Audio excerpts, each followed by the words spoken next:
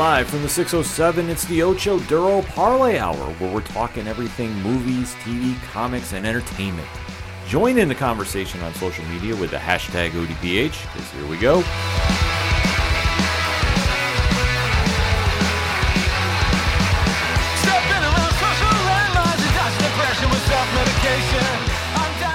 Welcome to an all-new edition of the ODPH podcast, better known as the Ocho Duro Parlay Hour.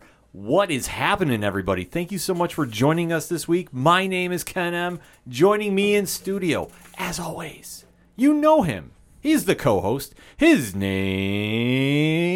is Padawan J. Hello there.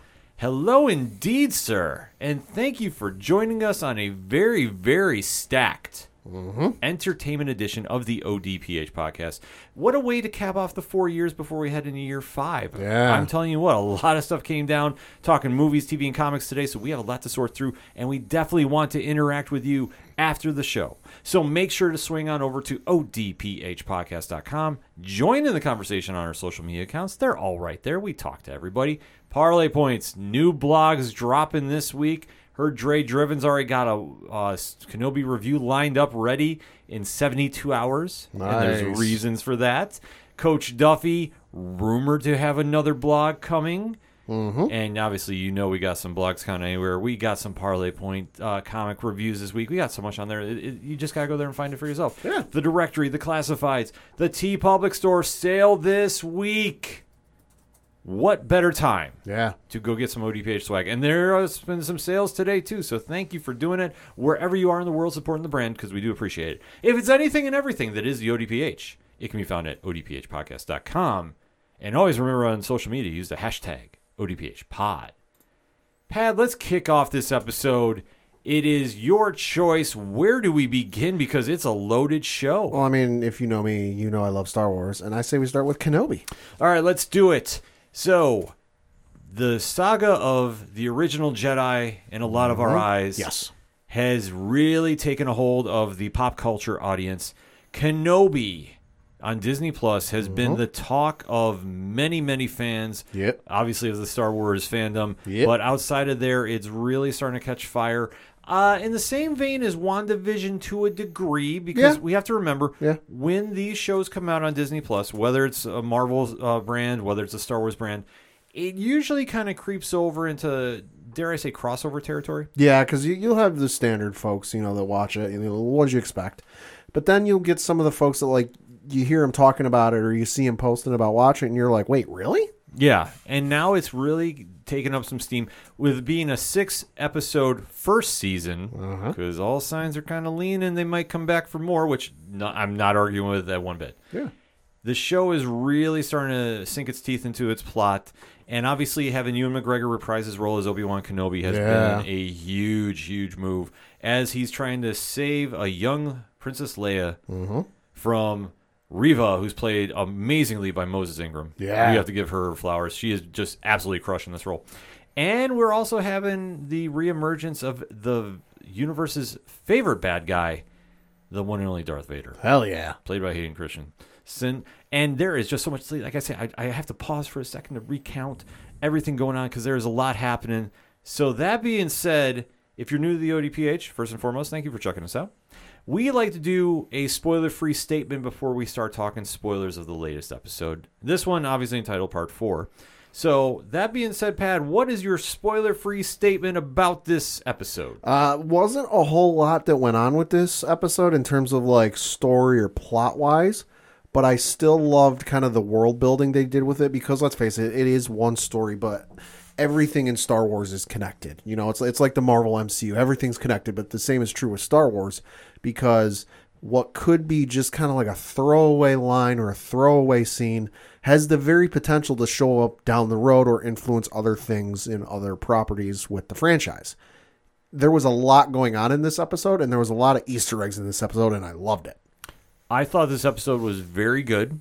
I thought that it really started taking the story into a direction where I think it needs to go. I thought that we finally saw the old Obi-Wan Kenobi come back for the first time. A little bit. Since the show has started. And I think where they're heading is going to be really, really fun. Uh-huh. So that being said, we are going to start talking spoilers. So if you are new to the show, we give a countdown and we timestamp in the episode where we start talking, because we don't want to ruin this for everybody. We have a 72-hour social media embargo where we're not going to be posting spoilers about the episode online anywhere. We'll actually be lifting that when Dre gives us his blog. So in 72 hours, it's free. It's fair game to start posting, because if you haven't seen the episode by then, it's already been spoiled by other people. We don't do that to you. We try making it fair so you can go in clean mind, clean-headed, and just absorb everything going on. But that being said, we got to start deep diving in this episode because there's a lot of Easter eggs, like Pat alluded to break down. Mm-hmm. So in that said, Pat, 3, 2, 1, talk to me. This episode was really good. You know, like I said, wasn't a whole lot going on maybe plot-wise or story-wise, or a little bit of action. But in terms of just like building the world and kind of setting everything up for the end game of this season, there was a lot going on. And like I said, the Easter eggs were phenomenal. I really thought that they hit their stride with this one. Uh-huh. Like I can't stress that enough, because where we've gone in the previous episodes, like obviously we see what happens with Obi-Wan keeping an eye on a young Luke Skywalker on Tatooine, and Princess Leia is now with the Organa family, and obviously kept hidden from the Empire because obviously they're connected to Vader and that whole legacy. Oh yeah. And we saw last episode that Vader really emerged, and Vader had that Rogue One moment yet again. He topped the Rogue One moment. Right. But just for anybody that thought that it was like, okay, he's feared, but we haven't really seen him this vicious. Yeah. You finally saw this. Oh, yeah. And like I said, the only comparison we have is the ending of Rogue One. Yeah. Which is one of the best Star Wars movies you can watch. At OD Parlay Hour. Come at me. I'll debate that all day. So now we finally see how this episode has really brought back the old Obi-Wan and really reminded fans of how much of a great character he is. Yeah. Because it was a slow start for him, and rightfully so. I want to stress that. He's been kind of living as a hermit, the last 10 years. Yes. The skills aren't as sharp. The proverbial knife is a little dull. Yes. Much like one CM Punk in AEW, it takes a little while for him to get going. Heyo. But now he's up and running and definitely trying to take the fight back to the Empire. Like he's found that old mojo. Yeah. A little faster than CM Punk, in my opinion, but hey, we're still rolling there. Hey, we cover AEW too, so we can talk about that as well another time. But this is where we see Obi-Wan has now been saved by Talia. And Pat, what is her position in the story? She is what at first appears to be an Imperial officer. So, when Obi-Wan first meets her in the last episode, he gets all nervous and like, oh, shit, I've been caught. But then she realizes, hey, no, I'm here to help you. And she ushers him along in his mission. And she's a mole in the Empire for this underground network that helps people, kind of escape under the eye of the Empire. Yes. And we open up where we see a familiar bath, if you will. Regeneration bath. Yeah, the back to tank. Yes. Yeah. And Obi-Wan is now having... This was the only part that was a little confusing to me.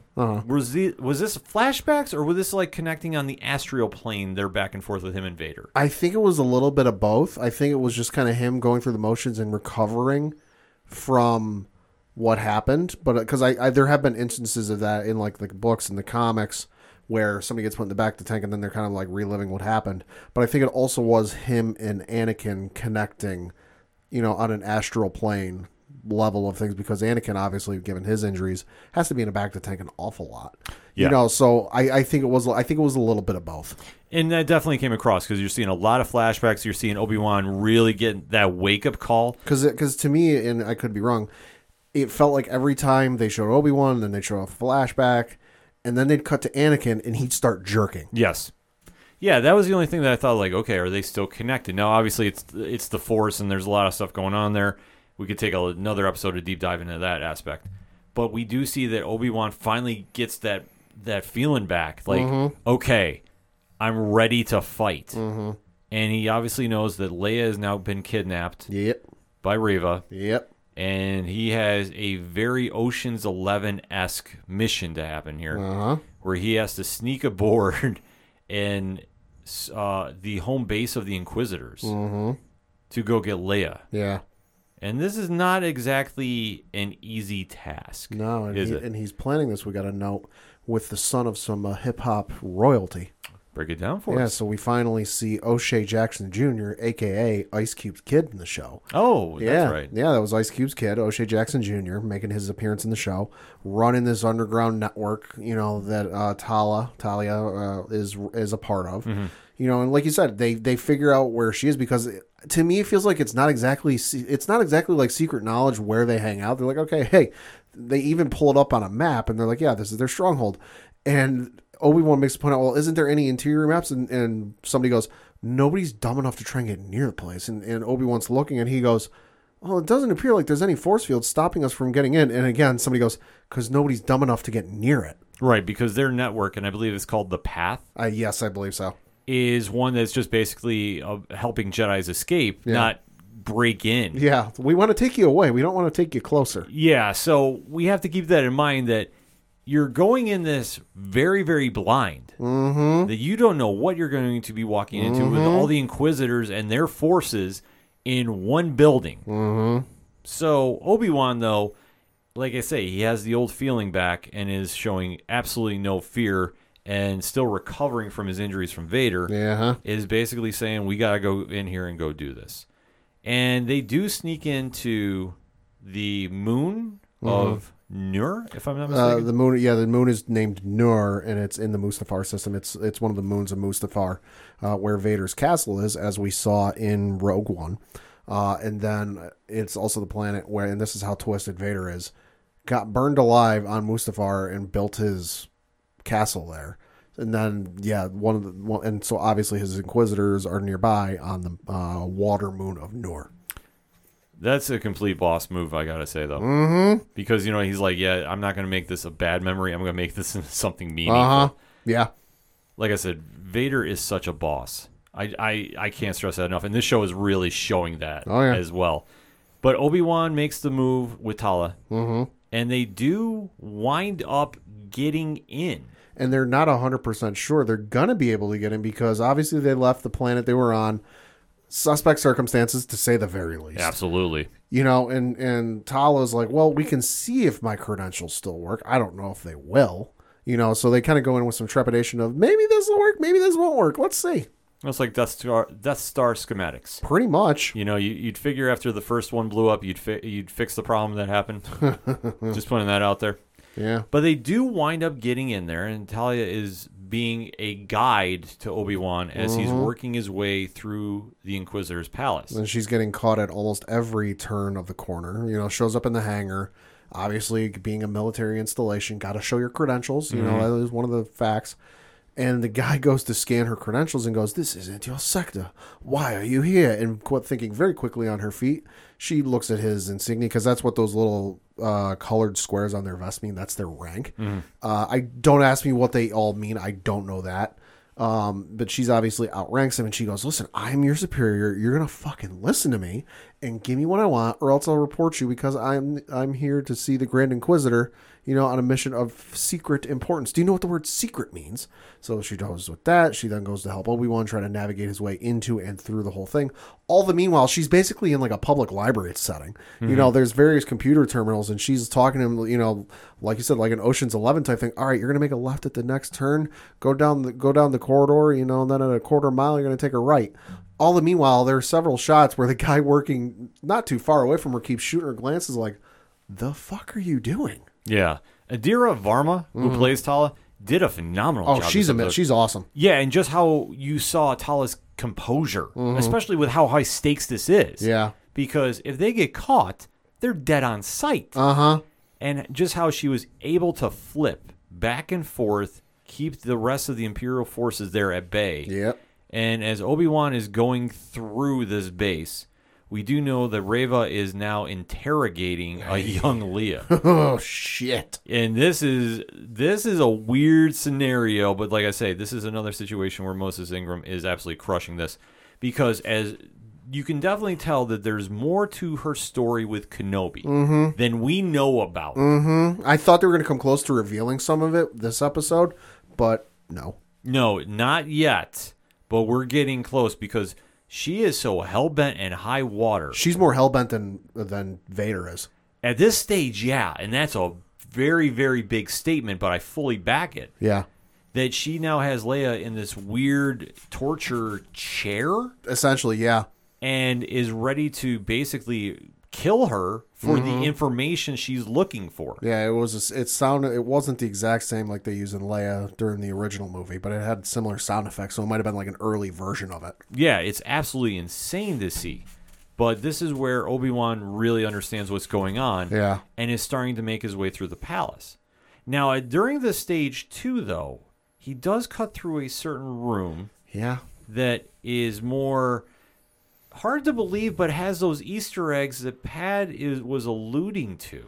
Yeah, so the thing where he gets going through and he's dodging Imperial probe droids, which, Tala mentions, hey, these things are all over the goddamn place, so he's playing duck and dodge. Mm-hmm. Then he comes up on a door and he says, I think I've reached the secure area. And he starts going through there, and you see these like doorways with like an orange light coming from them. And he goes, this is I forget what the exact line was, but he's like, this isn't a prison, it's a tomb. Yeah, that is the line. He goes, this isn't a prison, it's a tomb. And you start seeing some of the folks they've captured. And I'm sitting there, and they kept dwelling on each of the tombs, each of the doorways, and I'm like, they're gonna show us something that either A is gonna shock us, or B, be a little Easter egg, or C, both. Mm-hmm. And after they showed a couple of them, and I only caught the one, maybe there's more, but right before you see the youngling, which, god damn, that was shocking to see the kid. You do see a person or an alien species in Jedi robes in there, and I was like, wait a minute, he looks familiar, or that looks familiar. And I rewound it a couple times, and I'm like, he looks like somebody from Clone Wars. And a lot of folks online are having the same theory that it's Jedi Master Terrace Sunube, who, if you're not familiar, brief little thing. There was an episode of Clone Wars. He's an elderly Jedi. His lightsaber is in his cane. There's an episode in Clone Wars, and I want to say it's maybe season 2 or 3, where Ahsoka loses her lightsaber. A couple of thieves steal her lightsaber. She doesn't want to tell Anakin, but she's got to go get it, and he offers to help her. So it's this whole kind of like thing. He appears in the background of a couple later episodes, but that's kind of his whole thing. Is he's old, kind of like Yoda. Yeah, he teaches the kids, but we now learn, because we never find out what happens to him during Clone Wars or even where they are in Bad Batch. But now we don't have to wonder because they've captured Jedi Master Terrace Sunube and he's dead. Yeah, good lord, that was a scene like I honestly thought it was Jar Jar. Yeah, for a second, and I was standing up and applauding. Yeah, because that would have been just perfect for me. Yeah, but I can't have nice things like that. But that was such a throwback too. Because like I said, if it wasn't him, I was like, no, they would have made a bigger fuss if it was Jar Jar. Yeah, but that was a great Easter egg that they planted. Yeah, I mean they had so many going on. A little heartbreaking, I gotta admit, because he was such a nice guy. He moved slow. He was driving 5 miles an hour through airspeeder traffic and really, pissing Ahsoka off, who was like young and ready to go. And he's like, no, we got to slow down. So it's kind of heartbreaking. It definitely was. But this is also where like Obi-Wan is making his way through the palace. Uh-huh. And obviously this is a lot for him to take in because he knows about Order 66. Mm-hmm. But this is like the weird trophy room of like what happened. Like that's just how dark this episode got. Yeah. And I love the fact that they went there just because with Disney Plus, you always think it's going to be family friendly. Sure. And this was such a curveball to see. It was like, what is going on? Oh, I know. And it's insane to see just because, like you said, Order 66 has happened. Obi-Wan saw it firsthand when he and Yoda broke into the Jedi Temple after it was all said and done. So he's seen this. It's admittedly been 10 years, but it's ripping open a wound that has not fully healed, and just like it's already twisted enough to kill children. Yeah, with the way Anakin and the clone troopers did. But to then see, okay, they're still being hunted down and killed, which he saw obviously on Tatooine. But it's one thing to string a guy up in the middle of Main Street as an example to the townsfolk, hey, don't screw with us. It's a whole other thing to do that, and then, like you said, mount them on a wall like they're a trophy. Mm-hmm. It's just supremely fucked up. Yeah, it absolutely was. But you have to remember, too, I mean, the Inquisitors are not messing around. There was the Purge troopers as well. Cool. I don't collect action figures, but I'd like one of them. Yeah. Funko, if you're listening, make a Funko with them. And obviously, this is the first time that we've really seen them since Jedi Fallen Order. Yes. Yeah, they make their appearance in Jedi Fallen Order, so it was cool to see. There were a lot of Jedi Fallen Order vibes in this episode. Yeah, and it definitely played right into it because this was just absolutely wild to see this moment come on screen. That it almost stole the episode away. Kind of. Like, yeah. that's one thing that we have to remember with this. But then, obviously, when Leia starts screaming, they make a very bold move. And this is when Talia basically sacrifices herself. Yeah, because Obi-Wan goes, hey, you need to get in there and cause a distraction. I can't run in there because he knows if he goes in there and fights her, he'll lose. Yes, he's not ready to go just yet. He's trying, but he's not there yet. Training wheels are still on. Right. And this is what Talia goes in and risks everything. Like I said, she was the MVP of this episode by far and away. Oh, yeah. And you see her just flip on the dime. Yeah. And you do see Reva is just not buying it. Yeah. Absolutely. I was buying it for a hot second because I'm like, wait, is she actually saw him out right now? This is pretty damn convincing. Yeah, because she basically says, like, gives her this on-the-fly background story of how she was deep undercover. And had me sold. Yeah, just how convincing she was. Like, that was the best thing about this. Yeah. And Reva is still kind of buying in, but kind of not. She's buying it at first, but then, the stink from the shit started approaching her nose, and she took a whiff and smelled the shit. Yeah. But this is enough to get her out of the room that Leia's in. Yep. And this is when you see Obi-Wan really kind of say, I'm back. To a degree. To a degree, but it was enough to have that fan moment that you're starting to think, like, okay, we're now getting back to basics. I sat up for this moment. Yeah. Not gonna lie, like I was kind of laying down on my couch watching it this morning, but once this moment happened, I sat up. So after Rhea leaves the room and goes to talk to Tala, the lights cut out, and the stormtroopers who were guarding Leia kind of go like, oh, what's going on?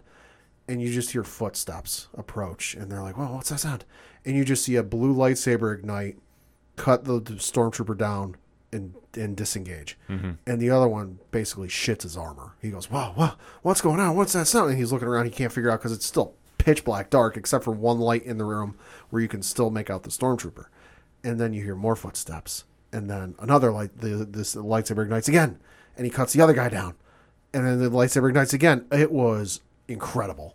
When the lights went out, was I the only one that thought wrestling has only one royal family? I was waiting for that, or like the Sting Crow sound effect. I was waiting. I was waiting for the Cody Rhodes theme to kick in. I was like, that would have been amazing. Somebody gifted with video and audio editing skills. Can you put that together for us? Thanks. Oh my God, yeah, I got to put that out. We got to tweet about that after the show. But this is where, we have that bonding moment with Leia and Obi-Wan as they're trying to escape. Yep. Leia is now finally trusting him, which, like, I understand she's a kid. She's a kid. Yeah, so, no fault here. And now they're kind of bobbing and weaving until they get picked up by a floating droid. Yeah.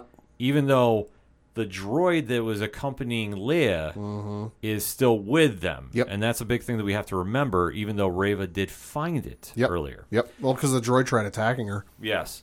So they haven't had the best luck with droids this episode. No. But this also comes into one of the better scenes because as they're trying to escape, obviously troops are after him because the cover is blown. Yep.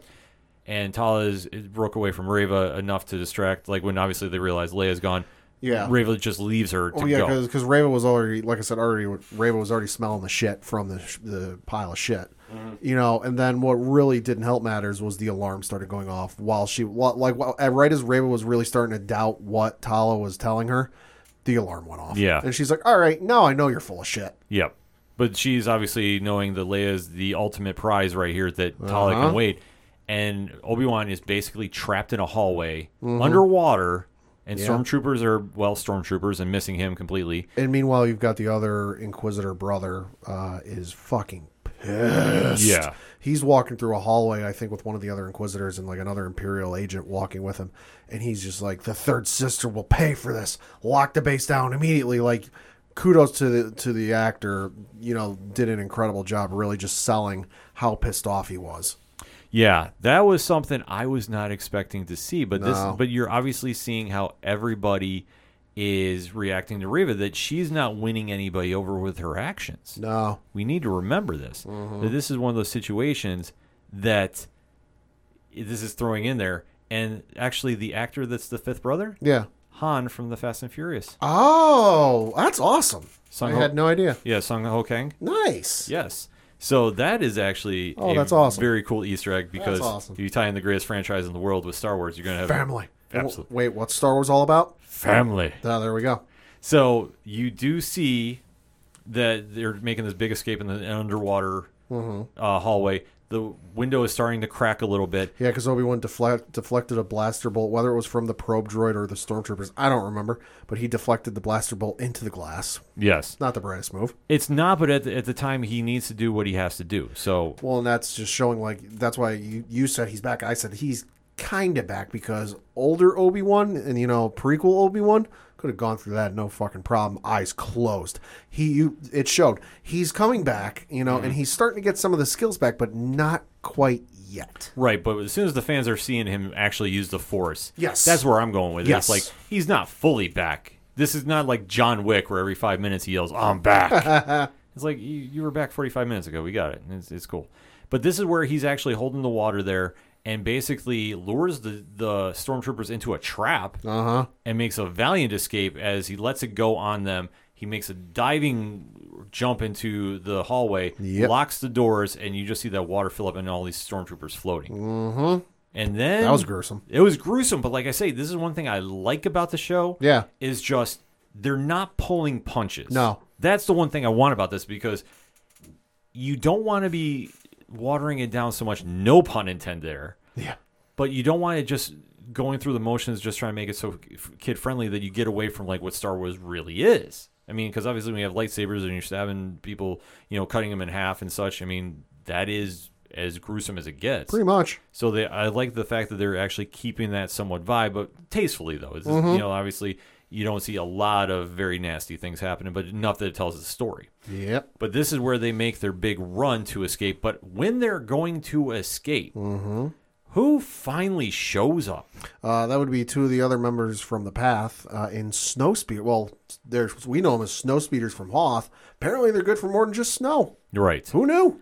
And as they are showing up to make the save, Vader emerges. Yeah, because those speeders showed up, and I went, snow speeders? Yeah. And this is where you see Vader basically see Reva is going to basically get killed. Oh, goddamn. Because when they do pull off the escape, Vader does take down one of the... Or no, she does. No, Reva does. Reva I think the third brother or whatever his title is says like, "Oh, stop them." Reva picks up like a car. Oh, that's right.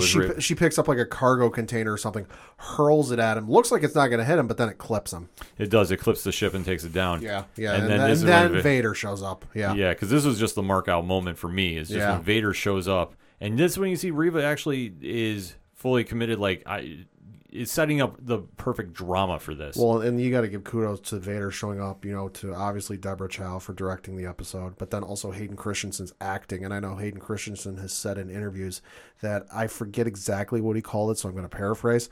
Basically, a Vader moving consultant or whatever. That like it was somebody on set who would like knew how Vader was supposed to move and this and that.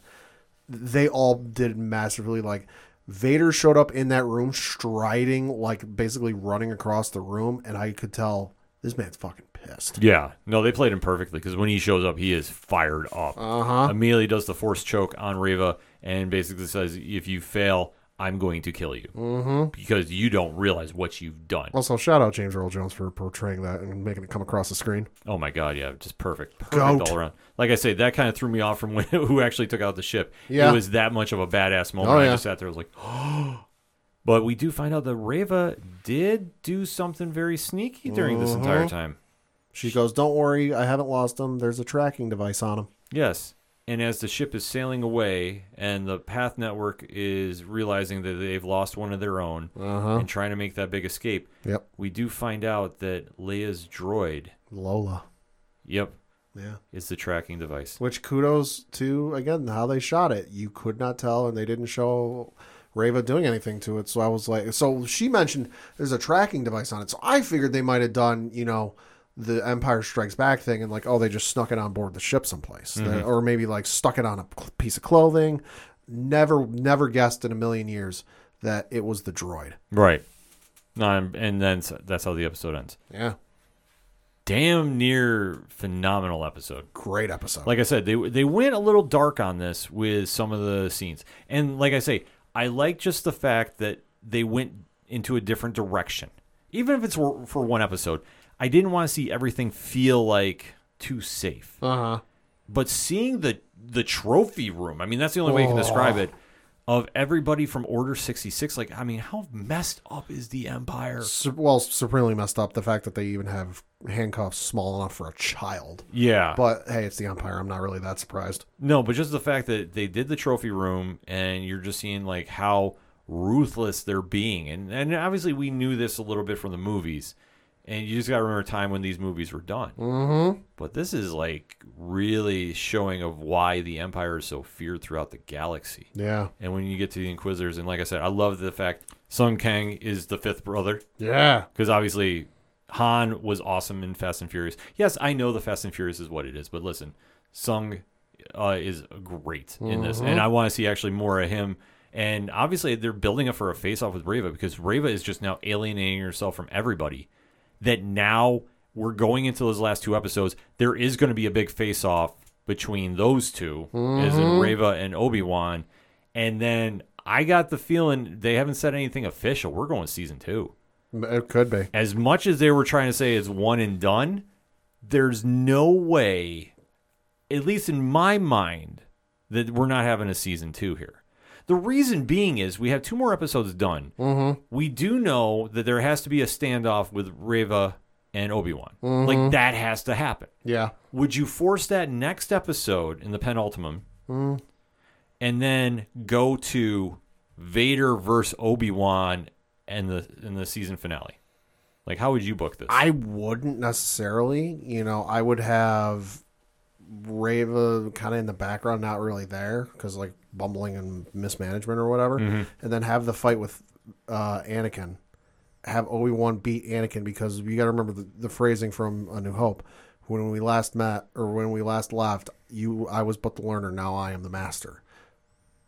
Anakin's got to get beat, because obviously he wouldn't say that if he beat Obi-Wan, because, hey, the student has passed the master. So with their meeting, Obi-Wan's got to beat Anakin. And I think that'll happen at the end of the season, knock him out of commission, and then take on Reva. Or it could be flipped. He could take on Reva, you know, and then when we get to season 2, Vader's still on the hunt, and he's still got to fight him again. Yeah, I mean, that's the only question I have going into this. Is like, we're going to have some big episodes. Obviously, the penultimate and then the finale. But it just depends on how you want to book this. And yes, I know I'm using a lot of wrestling references this week. I don't care. You got to go to the co-main to the main. And like I say, Reva is a great character.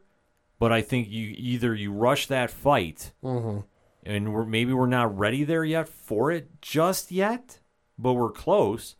Because I would just do that for the season finale and then tease like Vader in the post-credit scene ready to fight Obi-Wan and like leave it for that. And then come back and do like another episode like a couple months later, just let the fans just sit and wait on it. But either way, though, I thought they really did a nice job with this. I love when they try doing like Ocean's 11 type stuff. Oh, yeah. These big heists or big, sneaking in and trying to escape with, either somebody who's held captive, an artifact or something. Well, I mean, you think about it, the little Star Wars connection. Episode 4 of the movie, they break into the Death Star to rescue Princess Leia. Episode 4 of Obi-Wan Kenobi, they break into the fortress to rescue who? Princess Leia. I'm today's days old. I did not put that together. That's a fantastic. I just happened to look at on the Wikipedia page we're looking at. It said part 4, and I just put 2 and 2 together. That's perfect. That's absolutely perfect. There is so much about parallels. I'm telling you, parallels. Anyway, final thoughts on this, Pat, before we wrap it up? Fantastic episode. Cannot wait to see where they go from here. And give me more Easter eggs, please. I love them. Yes, the Easter eggs did the thing. The imagery set the tone. We're going into some big action moments coming down for parts 5 and 6. But part 4 did its thing. It definitely set up everything in the right tone. There is a little bit of drama about, are they going to figure out that they have a tracker on that ship or not? Is Reva going to be the next big battle for episode 5? Or are we going to try rushing Vader in that slot and then try sending up for Obi-Wan versus Reva for episode 6? There's a lot to discuss, ODPH Society, so hit us up on the hashtag ODPHpod. Spoiler free until Friday. But let's talk some Obi-Wan Episode 4. Did you love it? Did you hate it? And why? Let's discuss, shall we? We're going to take a quick break. We'll be right back. So 2021 is upon us, and instead of flying cars and monkey robot butlers, we have a pandemic. We have media and making every little annoying twit of a child think they're going to be the next famous celebrity because they did some stupid trend they've seen somebody else doing 9 million times. We have people that are self-entitled and stupid and given a voice through social media constantly whining about how everybody else is the problem and how everyone else needs fixing. We have celebrities lecturing us about how we have to give more so we can elevate everyone to a better life from the security of their 7-bedroom, multi-million-dollar estates. We have politicians lying to us that they're going to fix the situations we're in that they created in the first place. And then we've got me having the conversations that a lot of us are thinking but nobody's talking about. Because these things have to be said. I had to say it, the podcast. Available wherever you get your podcast fix or at www.ihadtosayitpodcast.com. Why don't you come listen to what I've got to say? Coming back for another segment on this edition of the ODPH podcast. And finally, Pad, we can talk about Ms. Marvel on Disney+. Somebody cue the weekend. Yes, indeed. We were very fortunate by the folks over at Disney and Marvel to get early screener access. So we have been waiting to talk about this show. We've been patiently waiting, one could say. Yes, indeed. Because obviously this show has a lot of hype behind it. Ms. Marvel is one of the most popular characters of all of Marvel Comics right now. Kamala Khan is definitely one to watch as she is going to grow in the MCU. And when this show was announced, we were all very, very excited to see like how is this going to all play out on screen. Iman Vellani is playing the title role, and we finally get that debut episode. Yeah. So let us go into that spoiler-free statement before we talk spoilers about Episode 1, Pat. Yeah, so love the episode overall. It's a good introduction to the character because admittedly, the only stuff I know about the character is from the video game, the Avengers that came out within the last 2 years, whatever it is. So I'm not that well-versed. I'm not that familiar. I'm excited to learn. But overall, in terms of like an origin story, this is a good episode. Fantastic debut. This show, right from the premiere, and we really just got to focus on this here. It's fun. Yeah. It's energetic. It's lighthearted. This is perfect for the MCU at this phase. Absolutely couldn't time it any better. And Vellani absolutely crushes it in the role of Kamala Khan. Can't stress this enough. Perfect casting by the folks over at Marvel Studios. I really am excited about what we're going to see with the show moving forward. Me too. But strong debut episode. If you haven't seen it, make sure you do. And if you have seen it, well, it's spoiler talk time. So let's get into it. In 3, 2, 1. Pad. Talk to me. This episode was really awesome. Like I said, everything before. Don't know much about the character. Excited to learn. But then everything you said, it's a fun episode. It's lighthearted. It's a good introduction to the character and doesn't really throw too much at you. It kind of introduces you to who she is, what she's about, kind of her life and where she's at before kind of whetting your appetite for where things are going to go. It doesn't go full tilt. Just kind of whets your appetite for where things are. This show, like I say, really hit the theme of Kamala Khan right on the head. Because obviously she is a very big fan of Carol Danvers. She is just a super fan of superheroes, if you will. Yeah. And obviously they did differ from the comics a little bit with her powers. And I understand why. Because if you know the comics, she is an Inhuman. And after they did the Inhumanity storyline, that's when she gets her powers and she can do like different stretching abilities and such. But she's a fantastic character and one that is really grown in the fan base of Marvel Comics fans. Yeah. And rightfully so, because she is just really connecting with that audience. And to see her like get a big high-profile debut in the Avengers video game, that was a huge step. And obviously when we heard about this show, this is where we all were like, okay, let's see how this all gets presented. and it was done perfectly. Oh, absolutely. I can't stress enough. Like, just from the opening intro, where you see that Kamala is a vlogger / podcaster who is basically telling her vision of the MCU to the masses. Well, for the last, couple movies. Yes. And obviously it's very cool to see because her production company is what, Sloth Baby?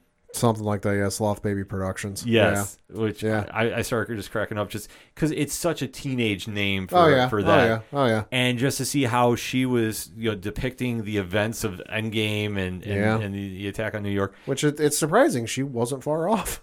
No, and she wasn't. She was very spot on. So it was cool to see that how she was really getting about that. And then you see her just going through the basic life of a teenager set in New Jersey. Yep.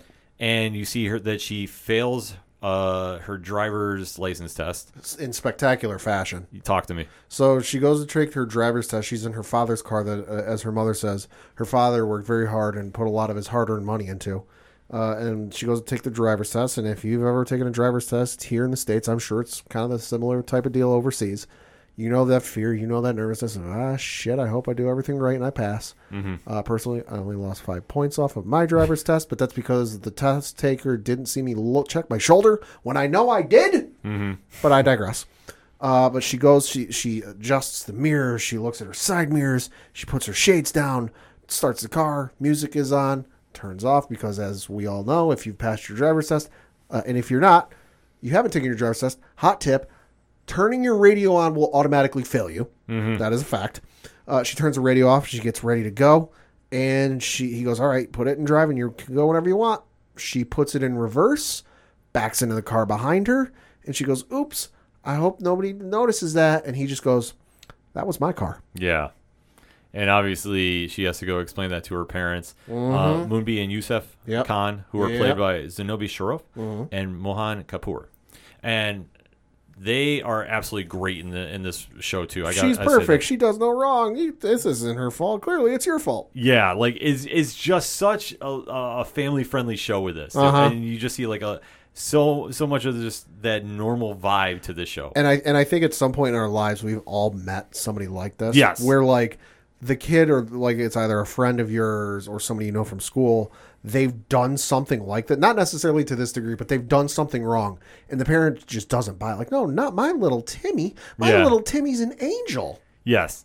So as you see that this is a setback for her because she was relying on getting her driver's test to go to a convention that I'm hearing some small rumblings.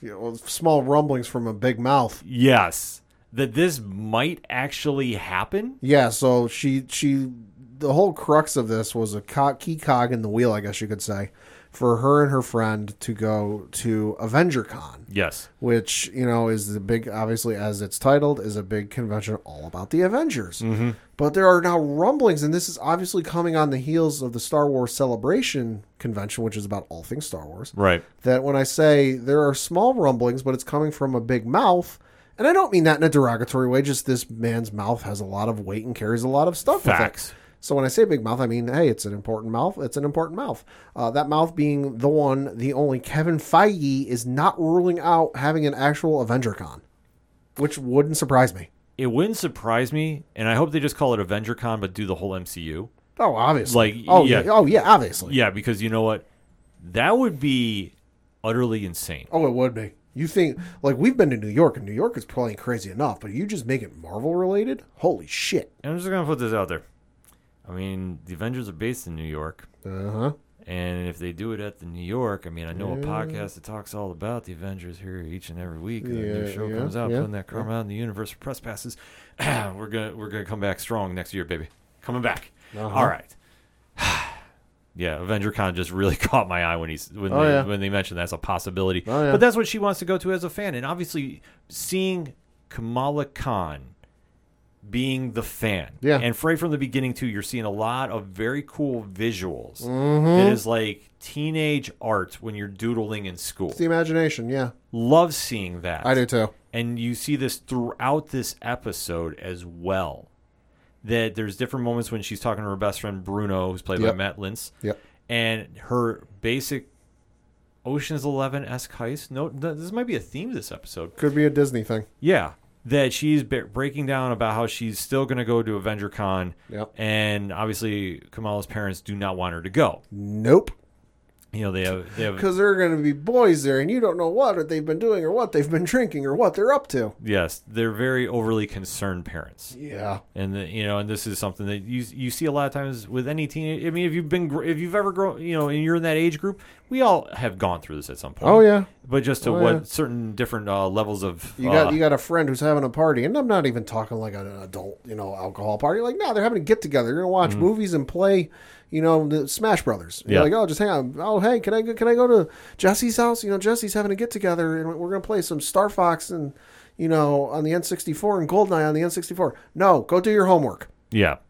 So you do see that she has this big scheme going on because she wants to cosplay as Carol Danvers, and just how this all comes about is very, very hysterical. Oh yeah, like I admit, I started chuckling out loud. She's a bit of a perfectionist. Yes, because how she does the escape from the window, and we have to jump on the bus, and we can get there, and we can come back, and she's got it timed down to the minute. Yeah, like I love this. At 5:30, and I love just like the thought she put into it, and then the planning, and just kind of like just how ridiculous and how overthought it is, because she doesn't start out the whole plan like, oh yeah, my family will be having dinner and then I'll excuse myself. No, it's my family will be all having dinner, praising how amazing I am and giving me compliments. Yeah.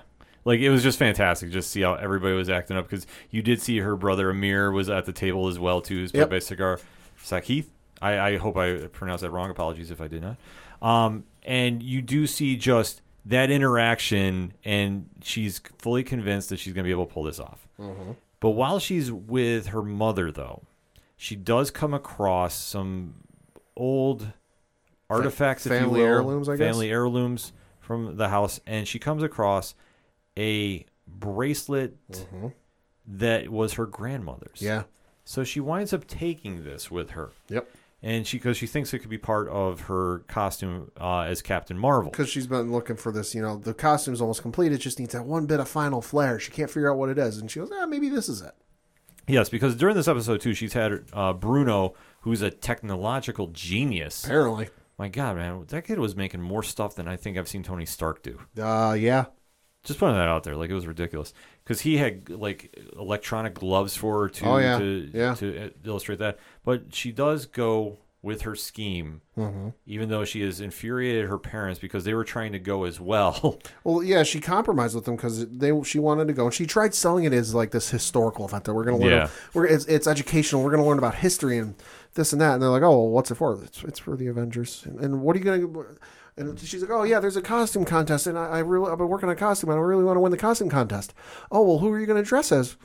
Captain Marvel, And they initially say no, but then after she ropes her brother into it, going, oh, yeah, well, because my brother, if it was my brother asking, you'd be falling all over yourselves to let him go and do this and do that. But me, God forbid, I get to do anything or have a normal teenage life.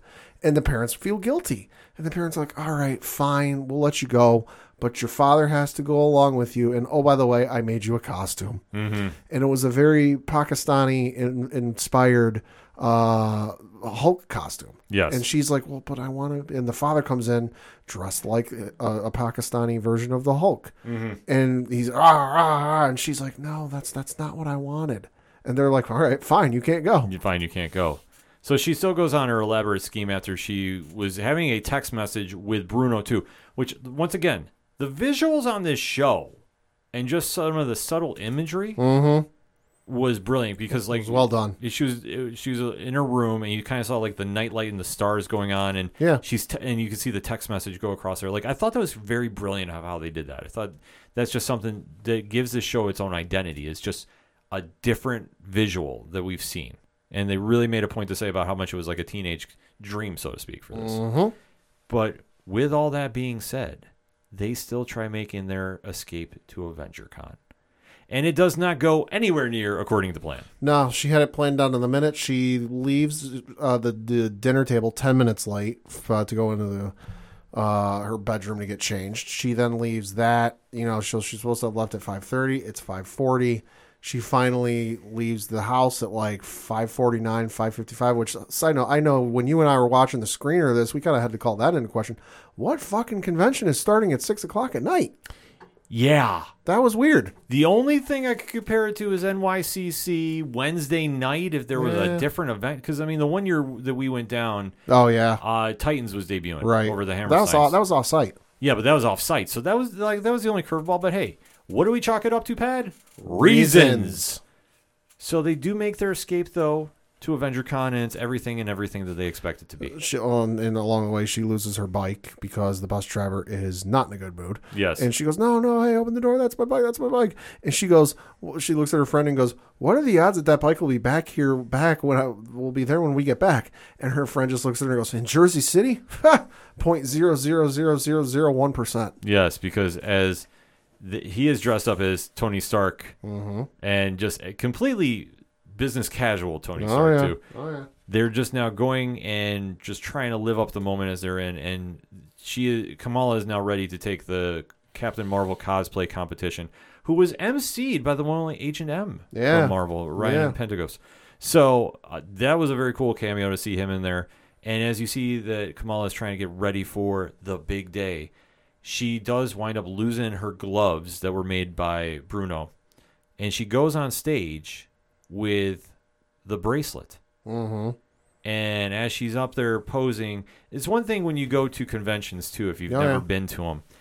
If you cosplay, a lot of people like taking pictures. Yeah, they do. But let alone when you're in a competition, it can be very overwhelming. Right. And we have to stress that. Yeah. Because I know I was talking with a couple people before we recorded, and they're just like, they didn't really get that scene. I'm like, well, unless you've gone to a convention, you don't understand how nerve-wracking that is. Oh, yeah. Because you have all these phones out, pictures, cameras going off, and it can be very overwhelming, especially if you're a very shy individual. And as the show she was, except when she was doing her blogging. I was like, I got to experience something like that when I was, a kid, maybe like 8 or 9 years old, not at a convention, but when I was about 8 or 9 years old, I wrote an essay in school, and the teacher ended up submitting all of our classes' essays to some competition. It was like some country competition or state competition or something that like only a few in the area got selected or whatever the hell it was. I don't even to this day know the specifics of it. I just know that my essay got chosen,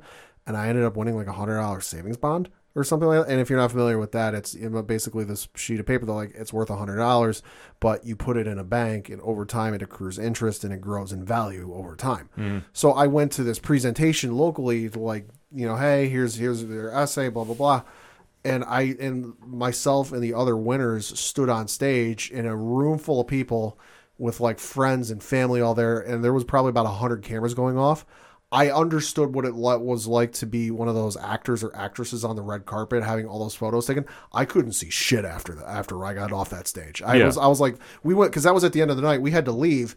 And I was like, somebody needs to hold my hand coming out of here because I can't see anything. Yeah, it's absolutely, it's very overwhelming. And especially, she's also feeling the pressure, too, that the most popular girl in school that she's not exactly best friends with. Got some Mean Girls vibes. Yeah, definitely. Not going to lie. Definitely had that. Zoe, who is played by Lauren Martson, also dressed up as Captain Marvel. So she's feeling a little extra pressure. Yeah. But while she's on stage, she does, muster up some courage to make a quick pose. Oh, yeah. And when she does, you see like the energy beam come out. And this does imitate her powers to a degree from what we know in the comics. Well, and rewatching the episode this morning, I did pick up when she puts on the wrist pieces, and they go from those short little things to expanding. You do briefly see a glimpse of those powers over her arms. It's not fully fledged, and you can't fully see it. But like if you pay attention, it's there. And then she also has the moment where she falls over onto the ground. But then her like subconscious stuff or whatever goes into like this other plane, and it's like this black and blue, purple and blue looking thing, and people are there, and then she comes back out of it. Yeah. So clearly something's going on. It definitely is, but you do see this big moment where it does go off there. It wins the crowd, but however the powers go a little out of control, and she winds up more or less trashing. She decapitates Ant-Man. Yeah.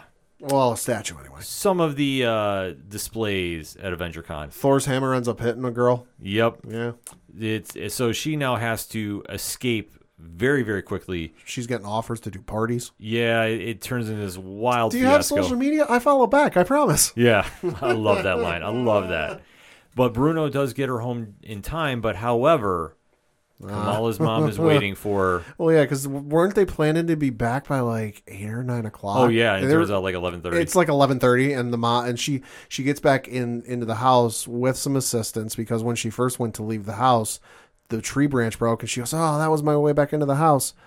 So she gets back into the house, with her powers activating out of her foot. Yeah. And they go, "Was that out of your foot?" I don't know. So she scrambles back in and goes, made it back in safe and sound. And it's almost like you see in the movies. The light clicks on. Do you understand how late it is? Yeah, Kamala's mom does give her the stern motherly talk. Oh, God, even I felt guilty. Yeah, and winds up grounding her. And that's how the episode ends. However, though, we do get in typical Marvel fashion a mid-credit scene. Yeah. And Pad, the name of this group definitely sounded familiar. Yeah, so if you've seen Spider-Man No Way Home, you know who this is. Yeah. It is the only Department of Damage Control, and its agents P. Clearly and Sadie Dever? Yep. Who are in the office doing what they do, controlling damage. And they see a video of what happened at the AvengerCon. And the one officer goes to brush it off. "Oh, hey, it's kid stuff, and whatever. Seen it a million times." And the other officer goes, "No, I don't think you've seen this." Shows the footage and goes, "No, yeah, we need to bring her in and talk to her." No, this was a perfect Easter egg because Damage Control was long rumored to be in development for TV. Right, I remember. Because they're the organization that cleans up every superhero mess after a fight. Yeah. So, thus, they're Damage Control. It's a thankless job. Yeah. But a perfect way to end this debut episode. There is so much to win about this, too. And, I can't stress this enough. If you haven't seen the episode yet, it's done absolutely perfect. It definitely ties into what you love about the character, and how Kamala Khan definitely is one to watch. That she's just so much of a fun, energetic character, and obviously they did pay a lot of respect to her being the first Muslim character to headline her own comic. Yeah. So this is something to really get behind and watch, and like I said, the entire show was just amazing. And just seeing this unique vision of a teenage life in the MCU. Because with the imagery they had of just the doodles and then the light texting and then just all this little stuff that we haven't really seen in this kind of aspect before, I thought just played such a great role in this. Final thoughts on this episode, Pad? Great episode. Like I said, it's a great introduction to the character and one you can easily jump into not knowing the character at all. And I'm excited to see where they go with it because it was enough to kind of whet my appetite, but I want to see more. Absolutely. I definitely want to see more of this. I think this show is going to be a monster hit. I can't see how they could stutter step with this at all. This is perfect casting, definitely showing you the hero that has won over fans in the MCU for many, many years now. And like I say, if you're not a fan of Kamala Khan, you will be by the end of the series. I guarantee you. And like I say, cannot stress this enough. Make sure you watch this episode and definitely hit us up on that hashtag ODPHpod. Let us know what you thought of the episode. Did you love it? Did you hate it? Or why? Like I say, it's fun. It felt just a very family-friendly show. It didn't feel anything over the top like what we've seen with Moon Knight and Doctor Strange. This is something you can definitely watch with your families and definitely really enjoy because it captures the essence of the comic and it definitely has that fun, feel-good vibe to this show. So watch it, hit us up, let us know. We're going to take a quick break. We'll be right back. Do not adjust your dial, or well, your phone, your watch, or whatever the heck you're using to listen to the awesome podcast you're currently listening to. I am the Duke of Nerds, Tyler Mack, and I am here to tell you that being a nerd can be a bit overwhelming, especially after 30. Life moves pretty fast in our nerd culture, and if you don't take the time to notice things, you miss out. That's why I'm here. As your Duke of Nerds, I am charged with educating, enlightening, and entertaining you on all things nerdy. I do it by running the 30 to Nerdy podcast. 30 and Nerdy is a Bad Cast Company production and currently playing wherever you cast your pod. Follow along each episode using the hashtag 30andNerdyPod. And check out what all is going on at 30andNerdyPodcast.com. Whether it's DC, Marvel, comics, or video games, I have got you covered. So tune in now. Cheers to you, nerds. Coming back for another segment on this edition of the ODPH podcast, and man, oh man, we got to talk some Superman and Lois. Uh-huh. The CW's best show continues on with only 3 episodes left before the season finale. Yeah. Hard to believe because obviously they do take some breaks on the CW network, but yeah, when we get the ball rolling, it's very, very good. However, they're going to be taking a break for 2 weeks and then come back for the last 2 episodes. Yep. But this one, though, Tyler Hoechlin absolutely is got his hands full, being the Man of Steel, a.k.a. Clark Kent, with Elizabeth Tulloch as Lois Lane, having to face a very, very daunting task of taking down Allie, who is the cult leader and obviously overpowering everybody, whether it's Smallville, whether it's Metropolis, whether it's the Bizarro world. Yeah. I mean, it's just something that she is doing with Raya Kalstead. Playing that title character. So now we jump in to the fallout from last week's episode. And let's go spoiler-free statement on this week's episode, Pat. I thought it was a really good episode. You know, kind of built the tension a little bit, set some things up very interestingly for where we're going to go with the last couple episodes. But overall, I dug the episode. They definitely were jumping around a little bit with flashbacks, and that's okay because there's a lot of story to digest if you haven't been jumping aboard. Because the one aspect of this show that I think has been more of a miss than hit is then when they go between Bizarro World and our world. And there's not a real big clarification. As we do the deep dive, we'll kind of dig into it a little bit more. But what I thought is they have really set up an interesting dynamic for the supporting cast. Yeah. And a new stat quo for our title characters. So this is going to be something very exciting to watch, and I thought they delivered it very well. And I got a lot of questions to talk about, so that makes for a very, very good episode. Yeah. That being said, Pat, in 3, 2, 1, talk to me. Thought it was a really good episode, you know, all things considered. Clark Kent is the worst parent in all of television history. Oh, my God, yeah. So I'll just say that now. But no, I'm excited to see where they go, and boy, oh boy, are they taking it in some very interesting places. I'm going to say a controversial statement to a degree. Okay. I think they're setting up for Teen Titans on here. Maybe. I really do, because now the children of the superheroes of this universe are now beginning to form their own team. I am 100% here for it, and like it's not very controversial. I think they have got some very good young actors on this show that if they want to spin out into their own thing, by all means, go ahead and do it. Because I think there's we finally get some very well done screen time for one of the characters that I think has got so much potential. And I love the fact that they gave her time, especially being a superhero this episode. And that is Natalie Irons, who was played by the one and only Taylor Buck. Absolutely crushed it this week. Because there was a lot going on, but it really picked up near the end of the episode. And where they're going with this, I really thought was interesting because last week's episode, they did do a little jumping back and forth between Bizarro World too much for me. Yeah. Wasn't super in love with it, but I get it. But it really, overall, was to set up that Allie is now this version of Parasite. Yeah. Sucking the life out of everybody to sustain being quote-unquote whole because she is technically now merged with herself and her Bizarro version. Reasons, folks. Just roll with it. So last week they killed Bizarro Tal-Rho, a.k.a. Superman's stepbrother. And now we jump into a very odd place to put a flashback, I would say. Because they have brought back Lucy Lane, who's played by Jenna Dewan. Who she's great on this role and obviously has a connection with Allie, who is showing their first interaction years ago at a book signing. And this is where Allie starts to slowly convert her to her crazed mission and everything she's trying to do. Yeah. But during this point, they start there, you get that little introduction, then they jump to John Henry Irons, who is played by the one of Woolley Parks, and Natalie, and they're basically talking about the suits. And obviously being a concerned parent, especially from where they lived on the Injustice universe, John Henry Irons is not exactly happy about his daughter picking up the superhero ways.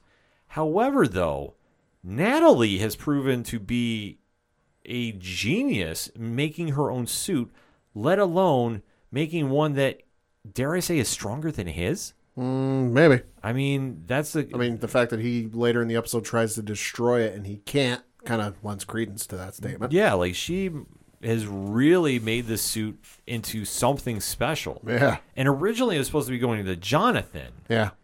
But it doesn't exactly happen that way. So they do have that storyline going on, which I really like because I think that Natalie is a great character. And I think that now that she's getting some screen time, I will take this. I will, in fact, take this any day and every day over the love story of Jordan and Sarah. And it's nothing against the actors playing it. I just feel that sometimes the show leans on it too much. Mm-hmm. I mean, is that a fair statement? Yeah, no, a little bit. I mean, sometimes they go heavy with it, and especially here, too, because the whole thing is they're the star-crossed lovers of this show. It's this version of Lana and Clark. Yeah. And the situation is Sarah is broken up with Jordan because Jordan was out doing superhero things, but he can't reveal a secret. Yeah. Well, now Lana knows that Clark is Superman. And that Jordan is also superpowered. Yeah, so we'll just call Jordan Superboy just for this explanation. And now Jordan is so desperate to win his girlfriend back that she can finally know the truth and I can stop lying to her and she'll want me back. Yeah, and Lana is basically saying, no, I've got enough to process now that Clark is Superman, which I almost want to go, have you never seen him without his glasses on? Yeah, really. You grew up with him. I'm just going to put this out there. So she's like, no, because I got to deal with that. I also got to deal with my estranged husband and my American Idol-esque daughter playing in bars, trying to grow a singing career. Yeah.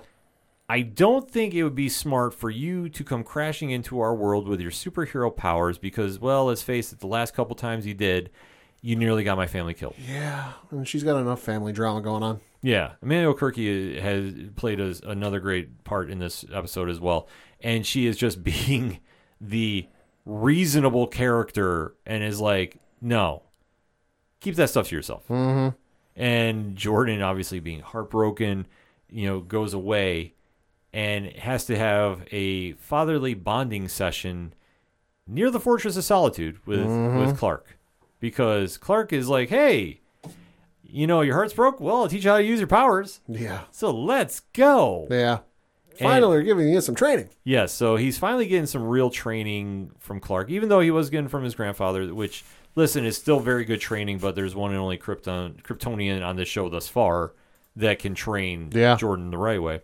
And they do have an interesting sequence about flying, where I honestly thought they were going to go New Warriors-esque, where Night Thrasher throws Nova off the roof to test it. Thought the same thing. I was sitting there, and Pat was watching with me, and I'm going, they're going to chuck him off the roof, and his powers aren't going to hit. You just hear this big smack like it was a Wile E. Coyote. But sure enough, Jordan jumps off this huge mountain cliff, and he's doing the free fall, and then his powers kick in, so he's flying, and then Clark has to go fly and save him because he can't control them. And then a line is said that Pad was so fired up about. I'm going to let him talk. The views and opinions of that Padawan J do not represent the ODPH. Listener discretion is advised. I'm not even going to get that mad about it. Just Clark Kent, you have failed as a father because Clark's all excited. Jordan can't stop himself. He catches him. And hey, we're going to up the ante a little bit. We're going to run one of my favorite canyons, and I used to call it the Kessel Run. Mm-hmm. Of course, referring to Star Wars and Han Solo and the Kessel Run. And Jordan just looks at him and goes, the what? Yep. Clark Kent, you have failed as a father. Yeah, Pat. Worst father ever. Yeah, Pat is not siding with you. He says Darkseid's a better father. Putting that out there. So then we go back to like another side story they have going on here because you do see that Lois has now gotten with her father and her reporting sidekick, Chrissy, who finally got some real screen time. Like we haven't seen her on the show as much lately. No. At least it feels that way because of all the time jumping they've done. So we have to keep that in mind as well. And obviously Sophia Hamzat plays Chrissy, who is the reporter for the Smallville Gazette. And this situation is they're now investigating a possible lead on where Lucy is. And you start getting more information about the Bizarro Society, or Inverse Society, I think is the technical term for them. Mm-hmm. And this is a situation where Lois barges in there. They do have a confrontation with Lucy. They clearly thought this out. Yeah, because, this is just one of the most well-laid plans happening here. Yeah. And they're basically trying to talk sense into him and like, do you not realize that Allie is now fucking nuts? Is out of her mind. She's batshit crazy. She's been made whole, though. No, she really hasn't. Yeah. And she is just basically killing everybody around her to sustain the energy because now she needs it to stay whole. And Lucy is like, no, that would never happen. That would never go down. Like, what are you even talking about? And then you start seeing Allie arrive out of the sky, much in a very weird way, like Superman did in Batman vs. Superman. I definitely got that vibe, yeah. They definitely did a small homage to it. At least nobody yelled Martha, which was good. Yeah. But, yeah, I fear that's coming, just for reasons. And you do see that Allie comes down there, sees what's going on, and immediately goes and attacks Sam and tries draining his energy. So Lois's father is now getting killed. Lucy realizes what's going on and now has that like big sudden dose of reality that, oh shit, I've been fucking up the entire time. Yeah, like I screwed up. Like, oh my God, like this is real. Like what they were trying to warn me about is real. They haven't been lying the entire time. Right. So Superman comes in, makes the big save, so to speak, but Allie basically was using Sam to get Superman to come out. Hook, line, and sinker. Yep, which he does and winds up getting drained himself. Mm-hmm. And during this point, we said Chrissy was following them as well. Yep. She finds a way to get a hold of John, Henry Irons. So you see him and Natalie both suit up, which was an awesome moment. Yeah. I was marking out for. And they come flying in, trying to make the save. Yeah, say John throws his hammer. Allie goes, LOL, please. Yes. And winds up disposing of him very easily. And then she does take off. But they also have to pull off a very scary moment because Superman looks drained, much like how Bizarro looked at the beginning of this season, which is a cool twist because we never really understood why Bizarro kind of had that pale, dead skin look to him. Well, we never saw it, but yeah, well, how it got to that point, but yeah. Right, so they kind of really throw it back there, which I thought was a very cool Easter egg. And we do see that Superman is unconscious, and they have to basically hit him with a defibrillator, superhero style. Yeah. Where Natalie is sitting there trying to do it, and if you know the backstory with her, on her Earth, Superman killed her parents. Yep. Or killed her mom, rather. Yep. So this is a very weird moment, but she understands what's going on here, and she literally has to, it saves him because she gets told by John, go full power on it, and literally shocks him back. But they're like, we got to go back to the DOD because this is a bad situation. So they take Sam, they take Superman. Lucy has now come around to the power of the good side, so to speak. But, however, we are left with a very, very scary predicament. Prognosis, yeah. Break it down for us. So, John and his daughter take off to the DOD with Lois's father and Clark, Superman. So, and John tells Lois, hey, meet us at the DOD. So we can flash forward to the DOD. She's talking. We have the moment with the sister and the father, the heart-to-heart, like, I'm sorry, I fucked up. And a nice father-daughter moment. And then you cut to Lois, who's out in the hallway waiting for Clark to come out. Meanwhile, we see a quick shot of Clark on the operation table. He's got, AEW, he's got the breath mask on his head like it should be. Yeah, I know. That's the first thing I thought, too. Not over his eyes. And they're trying to work on him. You got the heart monitor going. John comes out, and Lois goes, hey, what's the latest? And he goes, well, he's getting better, but he's not quite there. They're running some tests on him. And Lois says, what kind of tests? And he's like, well, she's like, they can't do blood tests. His skin's impenetrable. And he goes, not right now.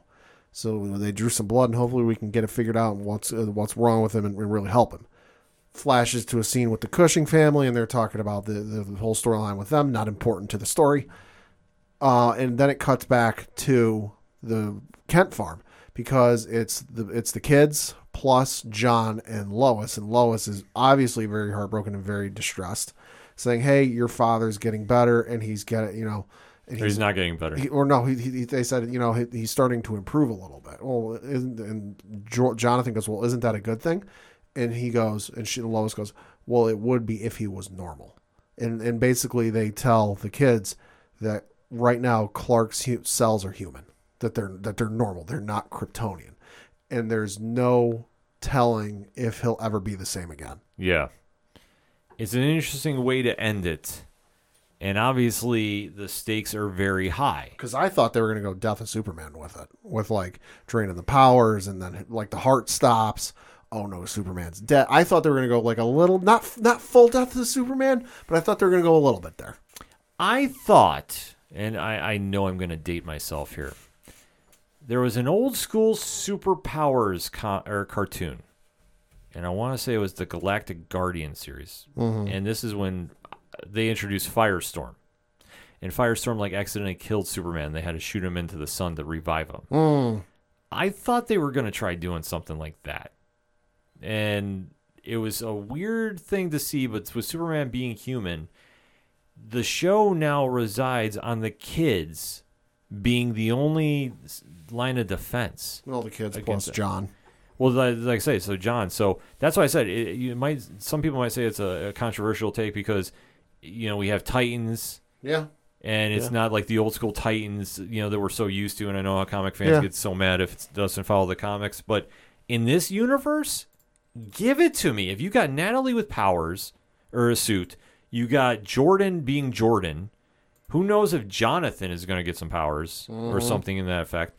And then if anybody else gets thrown in this mix, but with John Henry Irons leading that team, I think you could do something there. Yeah. Plus, you never know. We're still long overdue for a John Diggle appearance. This is true. So maybe, just maybe, we'll get a surprise cameo. I don't know anything about that. I'm just fan casting. I'm throwing it out to the universe. Like I said, same thing when we were saying about getting press passes for AvengerCon, even though we're coming back next year for press. Oh, yes. Gang, gang. Mark that tape. Mark that tape. But this is a situation that it's a very interesting dynamic going into the last two episodes. Can the kids stop somebody who more or less killed Superman? It's going to be hard to tell. It's going to be really hard to tell. But really enjoyed this episode. Pat, final thoughts on this? Fun episode. Like the stakes that they're raising, and I'm interested to see where it goes. I'm definitely down for it. I thought they definitely had a strong episode to bounce back from last week. Just the last time we tried dealing with who's the real Superman and who's the bizarro ones and the supporting cast, it makes for a very cleaner episode in the sense of easier to follow, and they definitely had some great performances. I love seeing Natalie Irons actually suit up and really get some screen time. I thought that was an excellent addition to the cast here, and I'm excited to see where we go from it. The only downside is we got to wait 2 weeks now till June 21st. But fear not, ODPH Society. We'll have much to talk about in between then. So hit us up on the hashtag ODPHpod. Let's talk some Superman and Lois, and let us deep dive into it in the episode entitled All Is Lost. So we're going to talk about that in a little bit on social media, but until then, we're going to take a quick break. We'll be right back.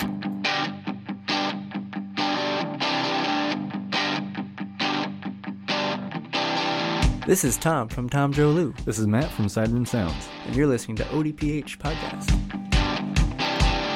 Wanna go where no one knows my name, to the desert, the oceans, or the plains. 'Cause I wanna go. Coming back for the final segment on this edition of the ODPH Podcast. Pad, what you got? Got a couple things to talk about. Obviously, the first of which was a bit of a surprise, bit of a not surprise, because it's been rumored for so long. But director Todd Phillips did take to Instagram to confirm that we are getting a sequel to his Joker film, posting a photo of what looked like to be the cover of a draft of the script titled Joker Foil Adieu. Folie, A with the little mark over the top, and then Deux. And then it says written by Scott Silver and Todd Phillips. And that's all it really says. It's got a date on there for probably when it was printed, but no caption on the photo, no nothing other than some reactions from some folks commenting on it. Hey, Joker 2 is coming for whatever it's worth. Yeah, I gotta admit, I'm not excited. Yeah. I thought the first one, we touched upon that too. Mm-hmm. It's disturbing. Yeah. It shows the world through the eyes of a very mentally sick man. I've not watched it since we saw it in theaters, and Same. that's nothing against the movie. It's just not one of those movies where I'm bored on a Friday night, Saturday night, hanging out with my girlfriend and go, hey, why don't we throw a movie on? Why don't we throw on Joker? Like, no, it's just not one of those movies. Yeah, it was kind of, like I said, it's a very polarizing topic amongst comic fans. I know some people really hate it, and I know some people really enjoyed it. I enjoyed it, but I know it made my girlfriend, with some of the subject matter, it made my girlfriend very uncomfortable.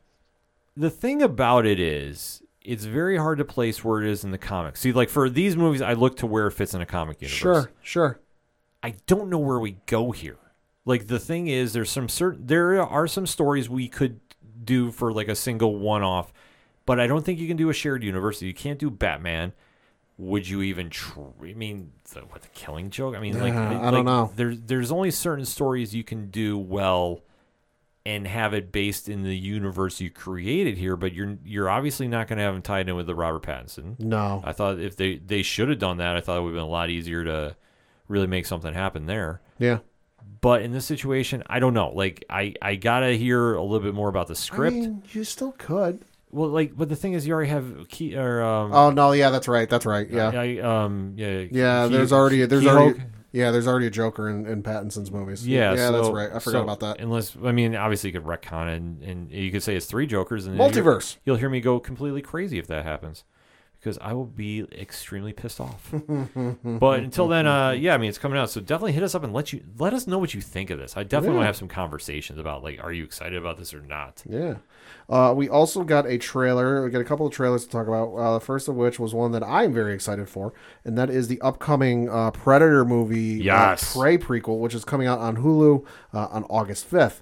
This is from the director of 10 Cloverfield Lane, and this is the origin story of the Predator set like 200 years, 300 years, something, and it's in like kind of like colonial America, so like 1700s, 1800s, set in that time period, and it's featuring a Comanche Indian tribe kind of like trying to live their life in America, and then also dealing with the fact that, well, you've got a super advanced alien hunting them down and trying to kill them all for sport. Yeah. So it's a literal David and Goliath, because you've got, the Native Americans, this Comanche tribe with, sticks and spears and wooden bows and arrows going up against, this dude with laser sights and missiles. Mm-hmm. So it's kind of a literal David versus Goliath.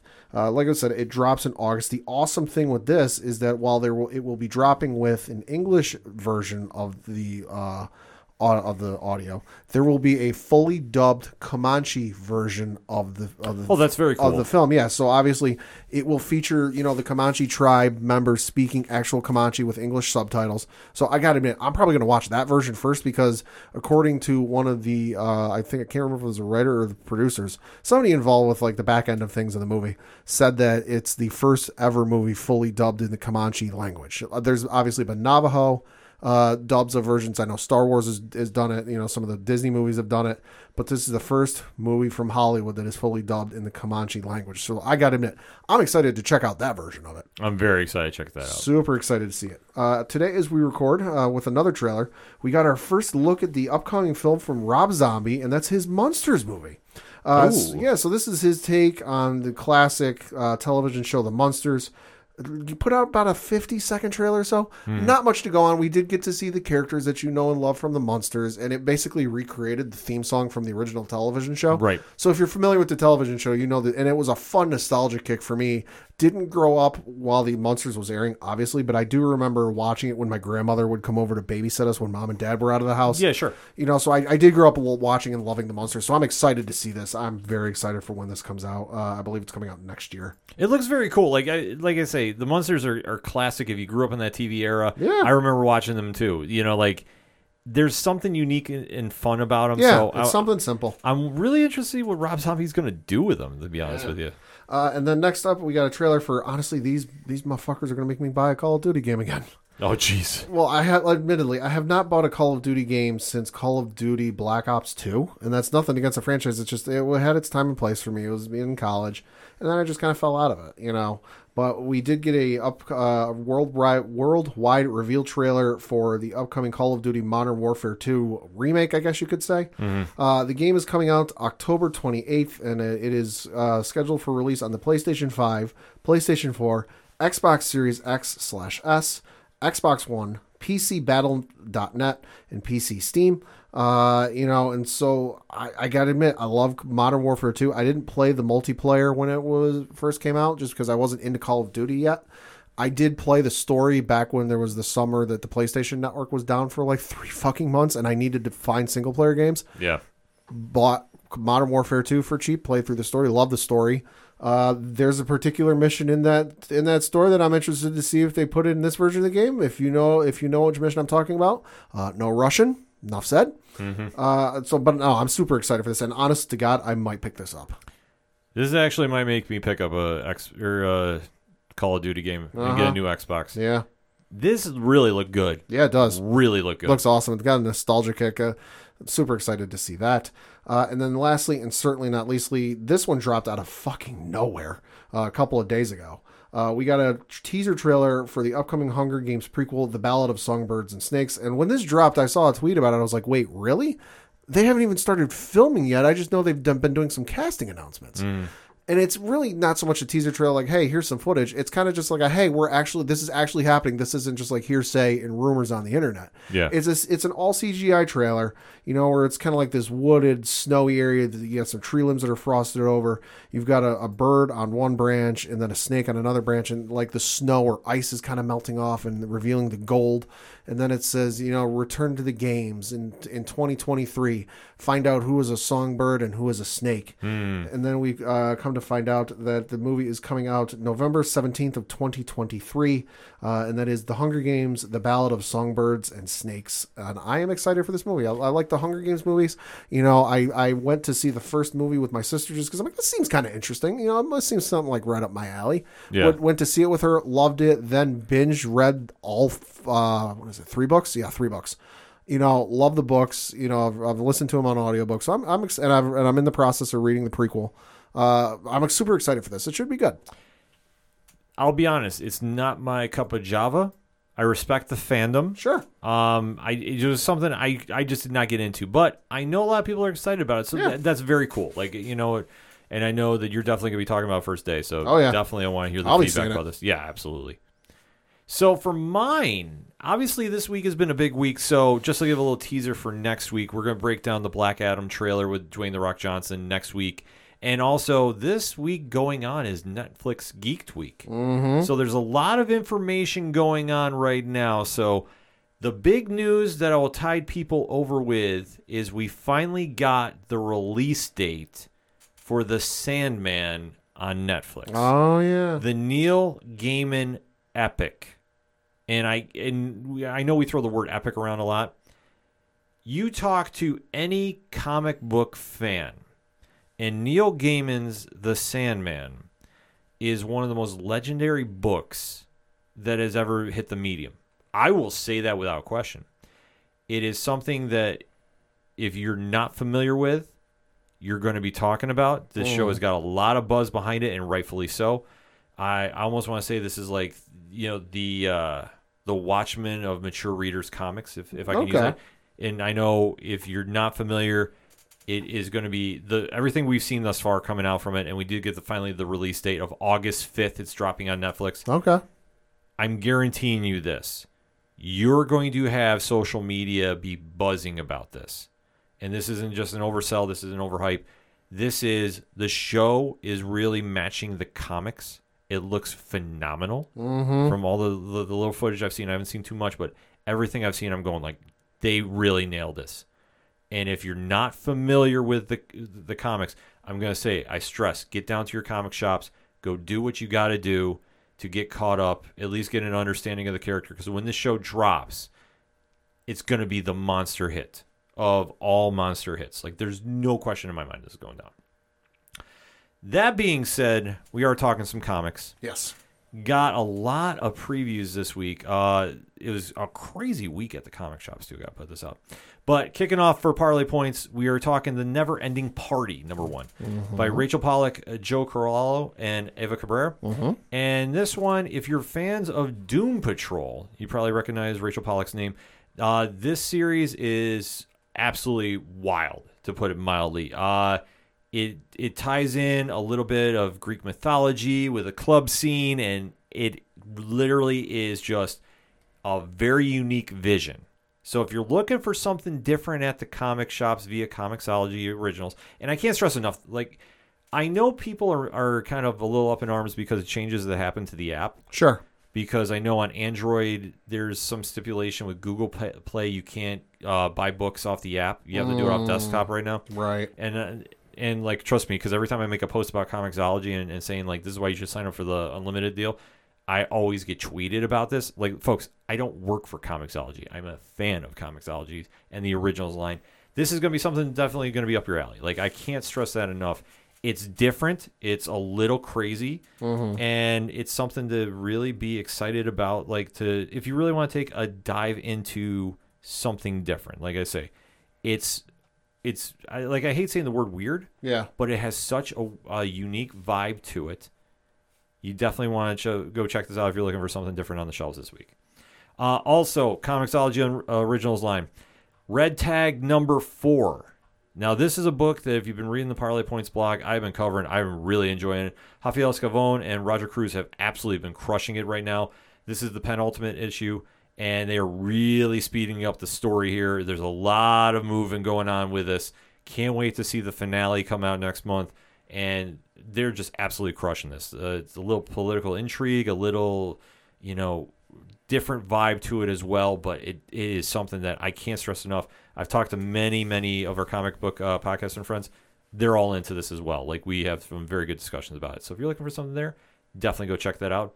Over on Valiant Comics, Archer and Armstrong Forever #2. Steve Fox and Mauricio Ferrito are doing it, and doing it oh so well, my friend.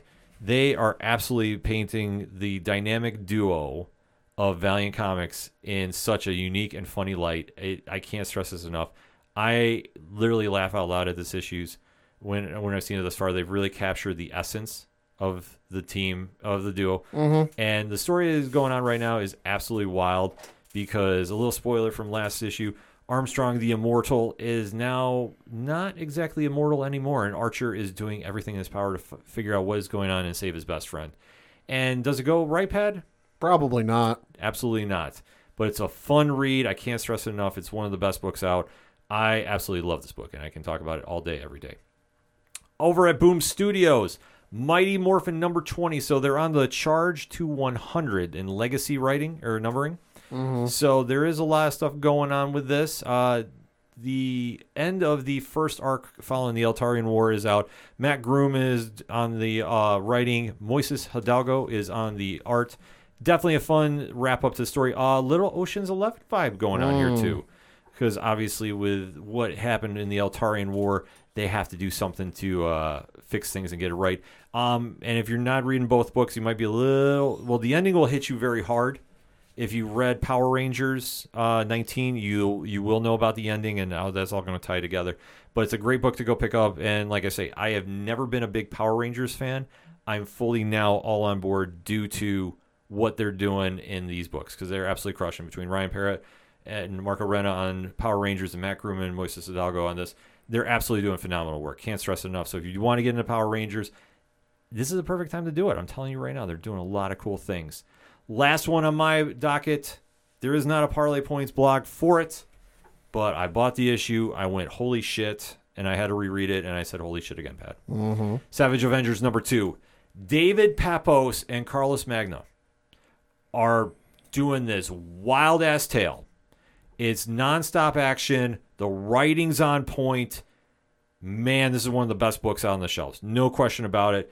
I preach this because I bought the book, and I will be gladly buying another copy of it because it's that damn good. That's good. So if you are looking for comic recommendations, hit up your favorite independent podcasts. Hit up your local comic shops. Go support them. And if you even want more justification, why don't you go meet an independent podcaster who also does his own comic shop? Because you know who returned to the airwaves this past week, Pad? Brian Wayne. Hell fucking yeah.